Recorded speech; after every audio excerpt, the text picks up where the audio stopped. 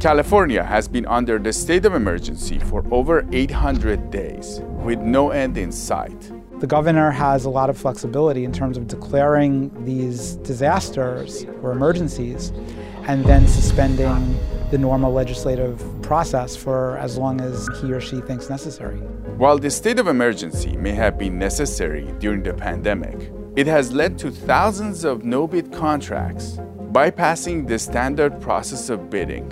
It's certainly subject to a lot of abuse, and there certainly wasn't enough transparency into how these contracts were awarded, and some of them were poorly chosen. Today we sit down with Marc Joffe, Senior Policy Analyst with Reason Foundation, who dives deeper into California's no-bid contracts. Right now, there's nothing in there in the emergency declaration as it currently stands that's really impactful in the sense of restricting us, locking us down, preventing businesses from opening, but it just seems to be an unnecessary continuation of executive authority. Is it in our best interest to continue with the state of emergency? Could there be any potential problems with keeping it in effect? We'll find out in today's episode. I'm Siamai Korami. Welcome to California Insider.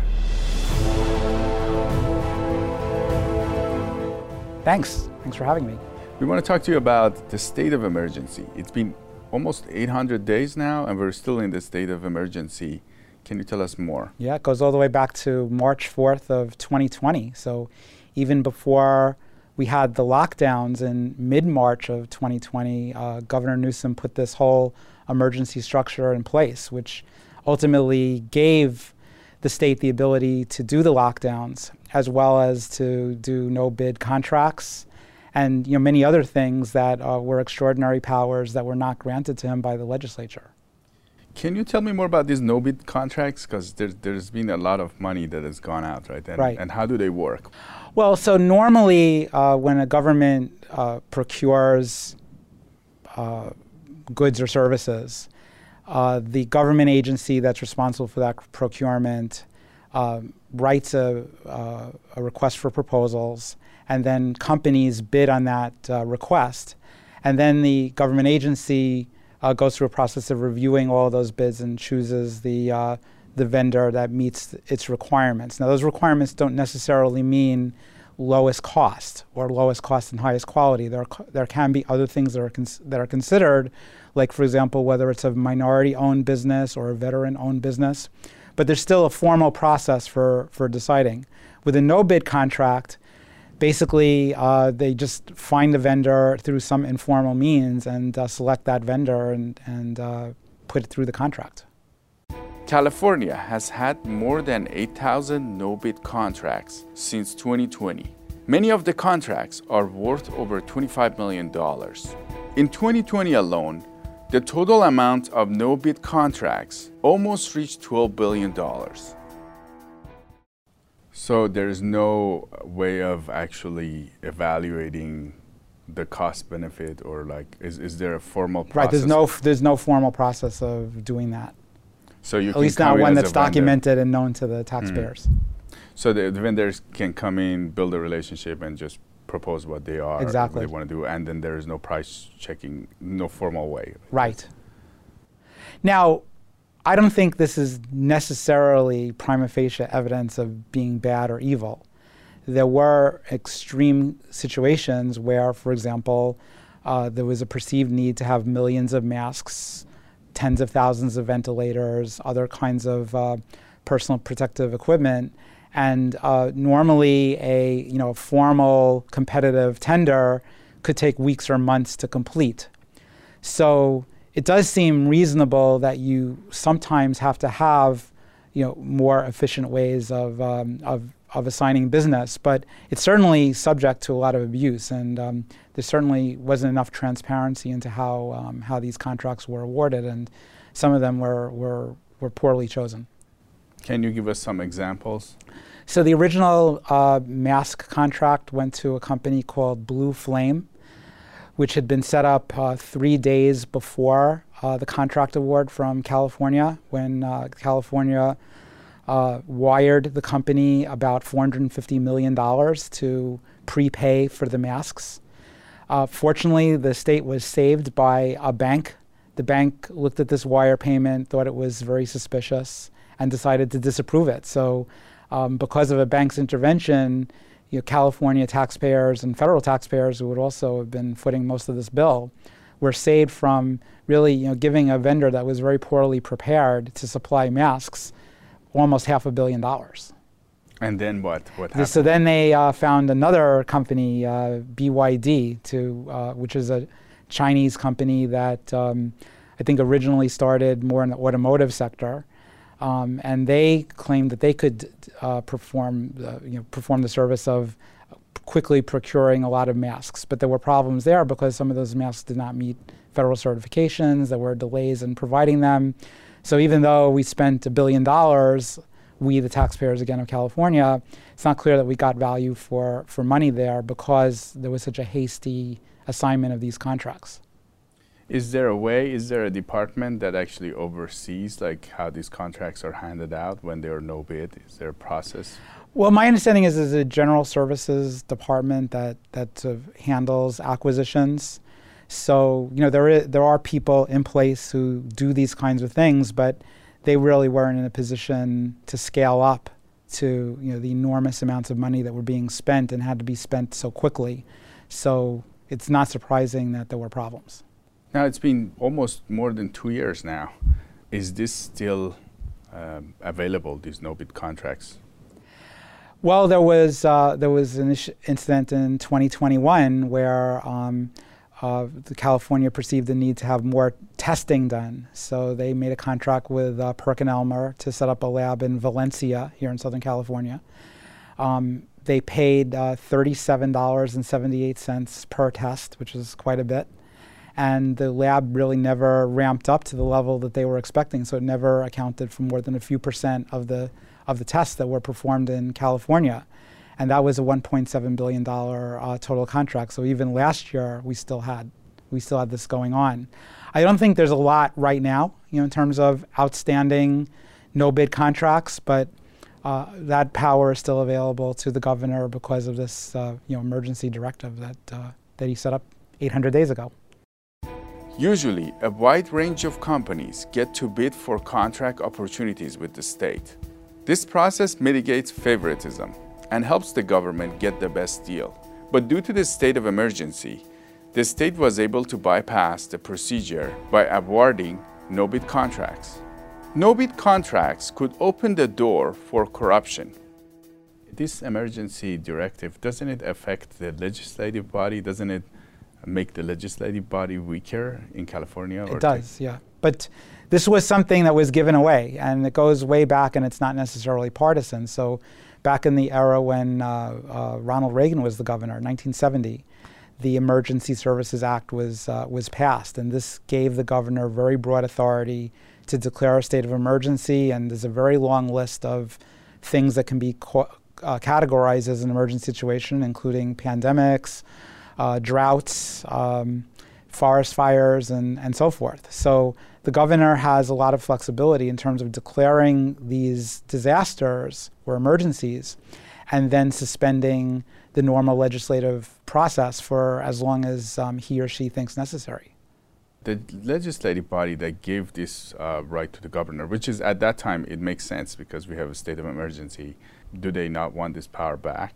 Or what's the process of getting this power back or ending the state of emergency? So under the 1970 law, if a majority of both houses of the legislature vote to end a particular emergency, it can be ended irrespective of the governor's position.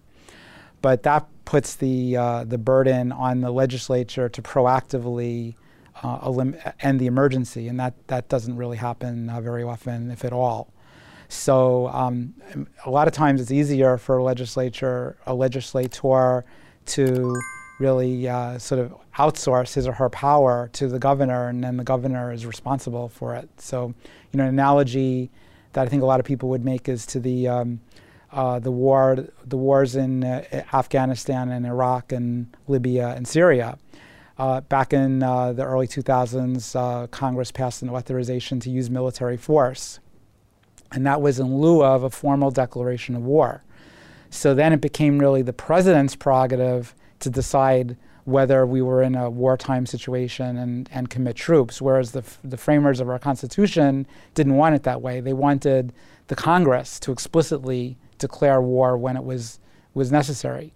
But the advantage for members of Congress is they don't have to worry about being held accountable by their constituents for example, sending people into a war which may or may not be necessary, because they can just say, well, the president, that's the president's responsibility, he's taking care of it. So with the pandemic in California and other states, it's often easier for legislators to say, well, I'm not responsible for your business being closed. The governor felt that he needed to do that, and that's just the way it's going to have to be. What about if there's big mistakes? You mentioned these contracts going out, and what if we financially made really big mistakes? And it's bound to happen in business whenever you make a deal. There's always cases. Is this saying that the legislative body in California is kind of giving up on monitoring? Well, there is a bill that passed through the state Senate, SB 947, which does retract the government's ability to do no-bid contracts and puts in legislative oversight. But it's not clear to me that that's going to pass through the Assembly. I think there was an attempt in 2018 to rein in these no-bid contracts that did not get through the entire legislative process. So it is difficult for the legislature to fully assert its prerogatives here. For transparency reasons, California opened a website to let the public access COVID response contracts valued at $250,000 or more. No bid or limited competition bidding was approved for many contracts out of the hundreds posted. To address this issue of the no-bid contracts, the governor has created this website that shows contracts that are over $250,000. What are your thoughts on that? Well, I took a look at that website, and it's not so easy to use. So there's a large number of contracts, and there are a lot of amendments to those contracts. And all those contracts and amendments are in PDF form, which means that they're not in a quote-unquote machine-readable condition that makes it very easy to analyze. So you would really have to invest an enormous amount of time plowing through that website to really understand the status of all these contracts. And you mentioned the contracts are there. If experts from the industry, they say, okay, you know what the state bought, we probably can do it at half the price. Right. Is there a process for people to come forward or question what happened? I think they can question it in the media, but it's not clear to me that anyone can go to the state and say, well, I can do this for half the price, cancel your contract and give it to me. I don't really see a precedent for that. Or is there a process for people outside of the government to come and at least give feedback? Because when there's no bidding in a contract process, if you're a buyer, you really don't know what you're going to get. Somebody can charge you 3 times the price, 10 times the price. That's why that's the value of having a competitive bidding process. So I was involved with a contract in the state of Florida, which had very strict rules around that. And I was not personally one of the bidders, but I worked with some of the companies that were bidding on it. So I really learned a lot about the process. And there was a very extensive bid package. Then they had a phone call where the people in the state explained exactly what their objectives were, and they took any questions from potential bidders. And then 3 or 4 weeks later, all these bid packages arrived. Some of them were as long as 70 pages. And then it was up to the people in the state agency to review all these packages. So by looking at the different packages, you could see how different vendors were thinking about issues differently, and you could see potential contradictions and conflicts that would really allow the state administrators to think about this deeply. So that's what gets short-circuited when you just do a no-bid contract and award it in 2 days. You pick one vendor and you just award it in a few days. Because that vendor doesn't really have any incentive to tell you what his or her shortcomings are. You might only learn that from a competitor, but if you don't go through a competitive process, you might not learn it at all. Do you think that we should have changed that at some point along the way, a few months later after the pandemic, when things got a lot easier? Yeah. We could understand the virus more, and we should have changed. I think that's the problem with having something be considered an emergency indefinitely. I think it was an emergency in March because we knew something bad was coming. Like there had been very bad things happening in Wuhan and then in northern Italy and in parts of Spain. So we were in for something really bad. We didn't have enough information to completely understand it. And so it was a very fluid situation. But within a couple of months, we had a lot of evidence from New York and New Jersey and other states, and we sort of really knew what the parameters were going to be.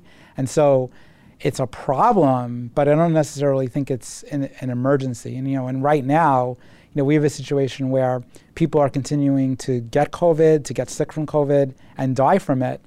But the level of casualties, is less than what happens from automobile driving.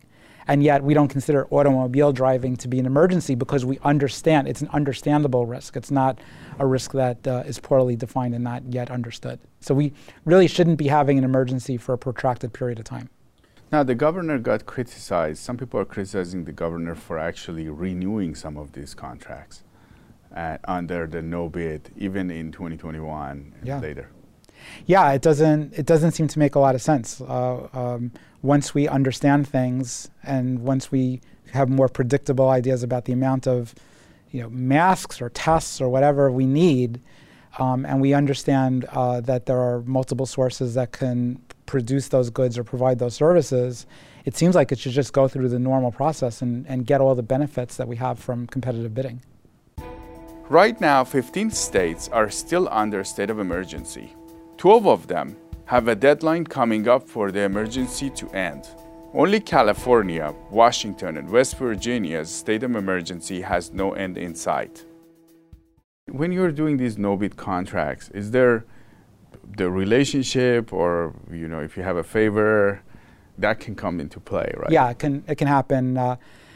You may have impropriety or you may have the appearance of impropriety because people have relationships. So the fact that a contract goes to somebody, journalists or other watchdogs can look at it and say, well, that person's related to that person who's ultimately related to the owner of the company who's going to make a profit off of this. And so even if there's actually nothing wrong that's happening, and even if they're doing the best they can to make an objective decision, it can still get questioned because it hasn't gone through the proper process.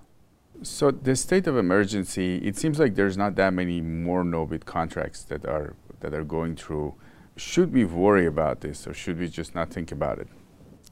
Well, I think we have to worry about it more in the conceptual frame as opposed to what the current effects of the emergency order as it exists in July of 2022. So right now, we have more spread of coronavirus in most counties in California than we did during the time of the blueprint. So in the blueprint, we had the worst tier was purple. And purple meant that all indoor non-essential businesses had to be closed. So right now, if we were still operating under the blueprint, in all the large counties in California, all of the major businesses and restaurants and gyms and so forth would be closed. So it's just because we've had an attitude adjustment that we're no longer there. But what if BA.5 or another variant continues to percolate and we get into a situation where the governor becomes more concerned? What's to stop him from reimposing lockdowns? So the problem really is not necessarily with what's happening right now with the emergency order. It's the fact that he has the power to reinstitute lockdowns. Another thing that might be more salient in late 2022 is the issue with water. So back in the Brown administration, there was an emergency order to cut water utilization by 25%. So even if you were already taking a short shower, you'd have to take a 25% shorter shower. Well, we're in a drought right now. So could it be that the governor will put in some really, really restrictive emergency water restrictions that will prevent ordinary Californians from going about their business, even though urban water consumption is a very, very small part of overall water use in California? So essentially, we've given a lot of power to the governor's office, and he can do things really quickly with this state of emergency. Yes, and as we discussed previously, this water emergency is not something that's sudden. It's the slowest moving thing you can possibly imagine. We We've seen that for months there has not been normal rainfall, and now it's been several years where we've not had normal rainfall. We've been below normal. So we can see that a water emergency or a water shortage is coming. We don't have to necessarily treat it as something that requires dynamic executive action. It can be handled through normal processes. Now, about the state of emergency, is there any reasons why we should keep it, that the governor has kept it? There's some medical reasons, yes. right? Is there? So on June 17th, we had the latest reduction in the emergency declaration. So it's been fine-tuned many, many times over the course of the 2+ years that the pandemic has been going on. So if you look at it right now, and one thing I just want to say is a little bit of a detour, is it's a little bit hard to go through these proclamations because Governor Newsom and previous governors issue proclamations that edit or alter the effects of previous proclamations. And so you have to collect all the proclamations and read all of them to sort of see what it all adds up to. Whereas when the legislature passes laws that amend previous statutes, those are all codified and they're very easily searchable on the legislative website. So that's one problem, is sort of the lack of transparency there. But having gone through all of this to the best of my ability, my conclusion is basically the only things that are left are a series of steps to reduce regulations on EMS providers, hospitals, daycare centers, and nurse practitioners and other so-called mid-level providers. So our laws in California and in most states have a lot of restrictions on who can practice medicine, how medicine is practiced, and so forth. And a lot of those restrictions were relaxed at the beginning because we just needed to flood the zone with medical capacity. And the governor has seen fit to continue a lot of those waivers.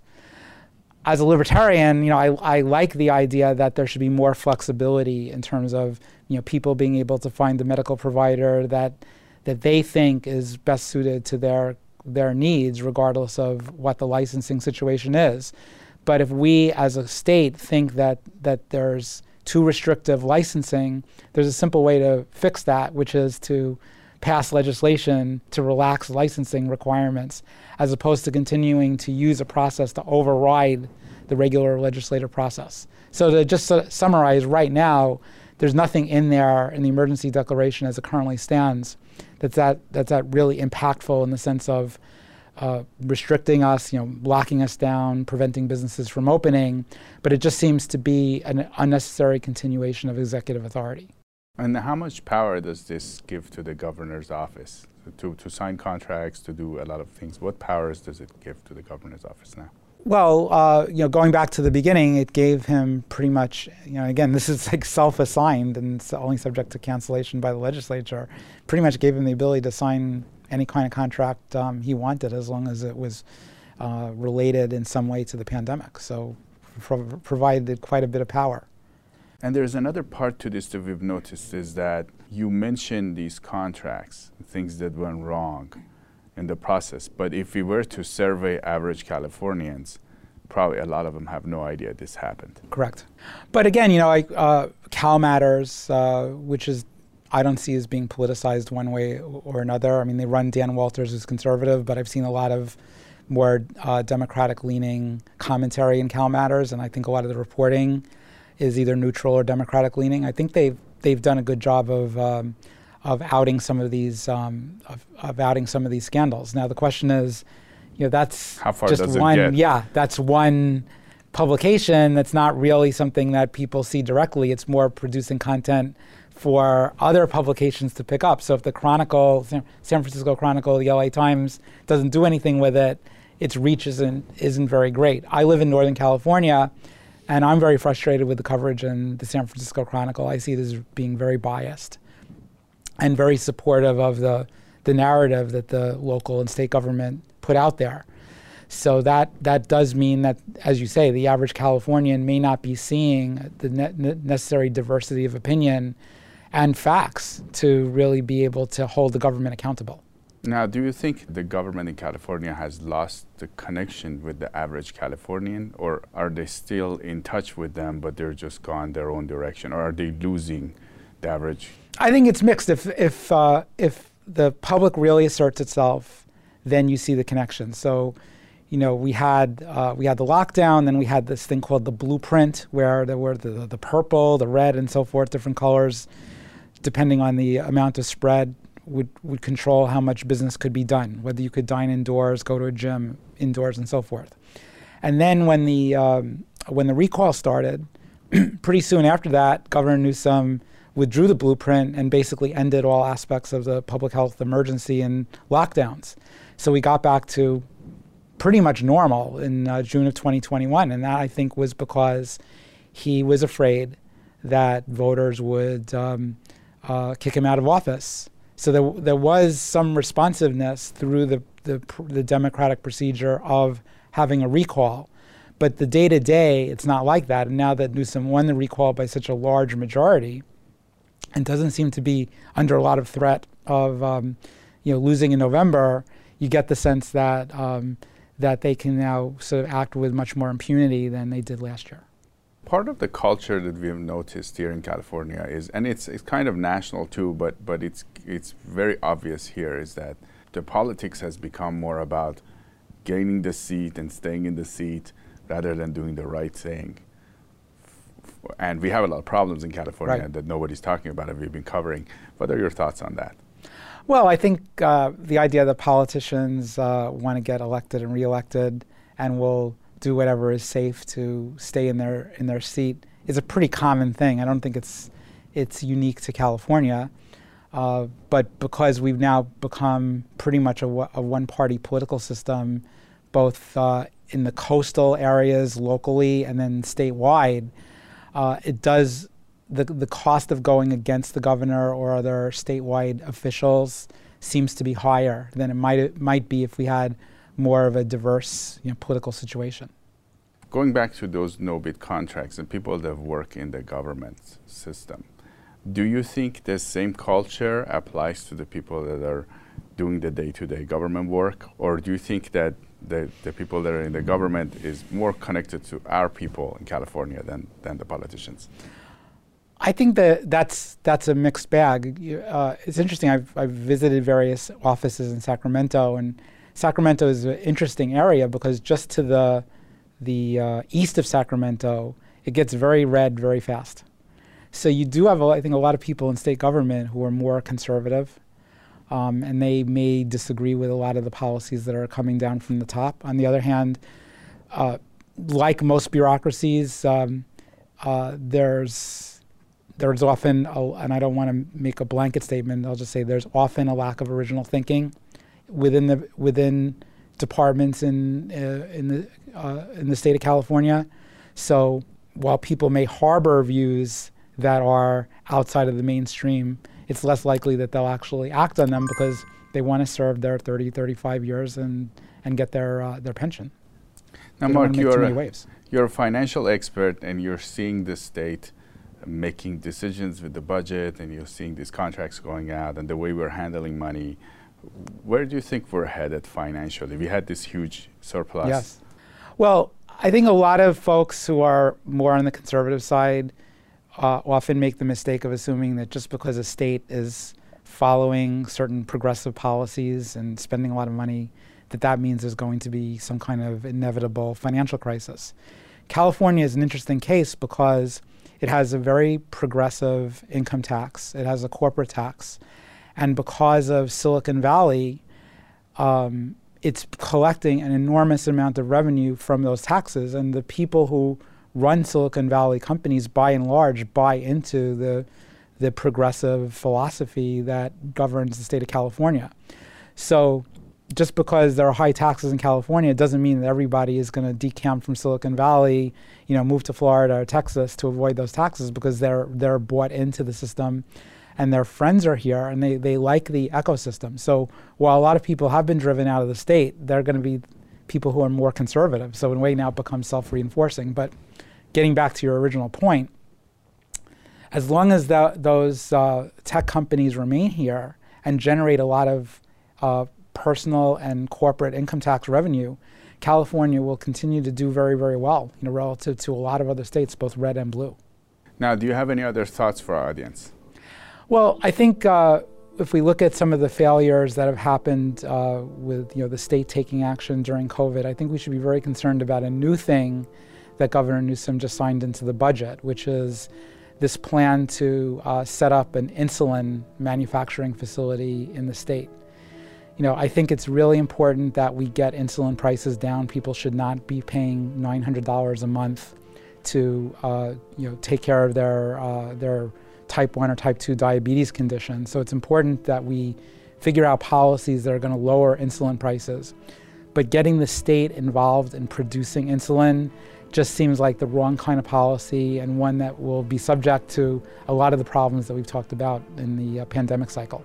We're going to have state-run companies, because kind of like China, they have their state-run organizations. Yeah, or we get the worst of both worlds, where it's a private monopolistic provider that gets inadequate supervision from the government. Marc Joffe, Senior Policy Analyst with Reason Foundation. It was great to have you on California Insider. Thanks for having me.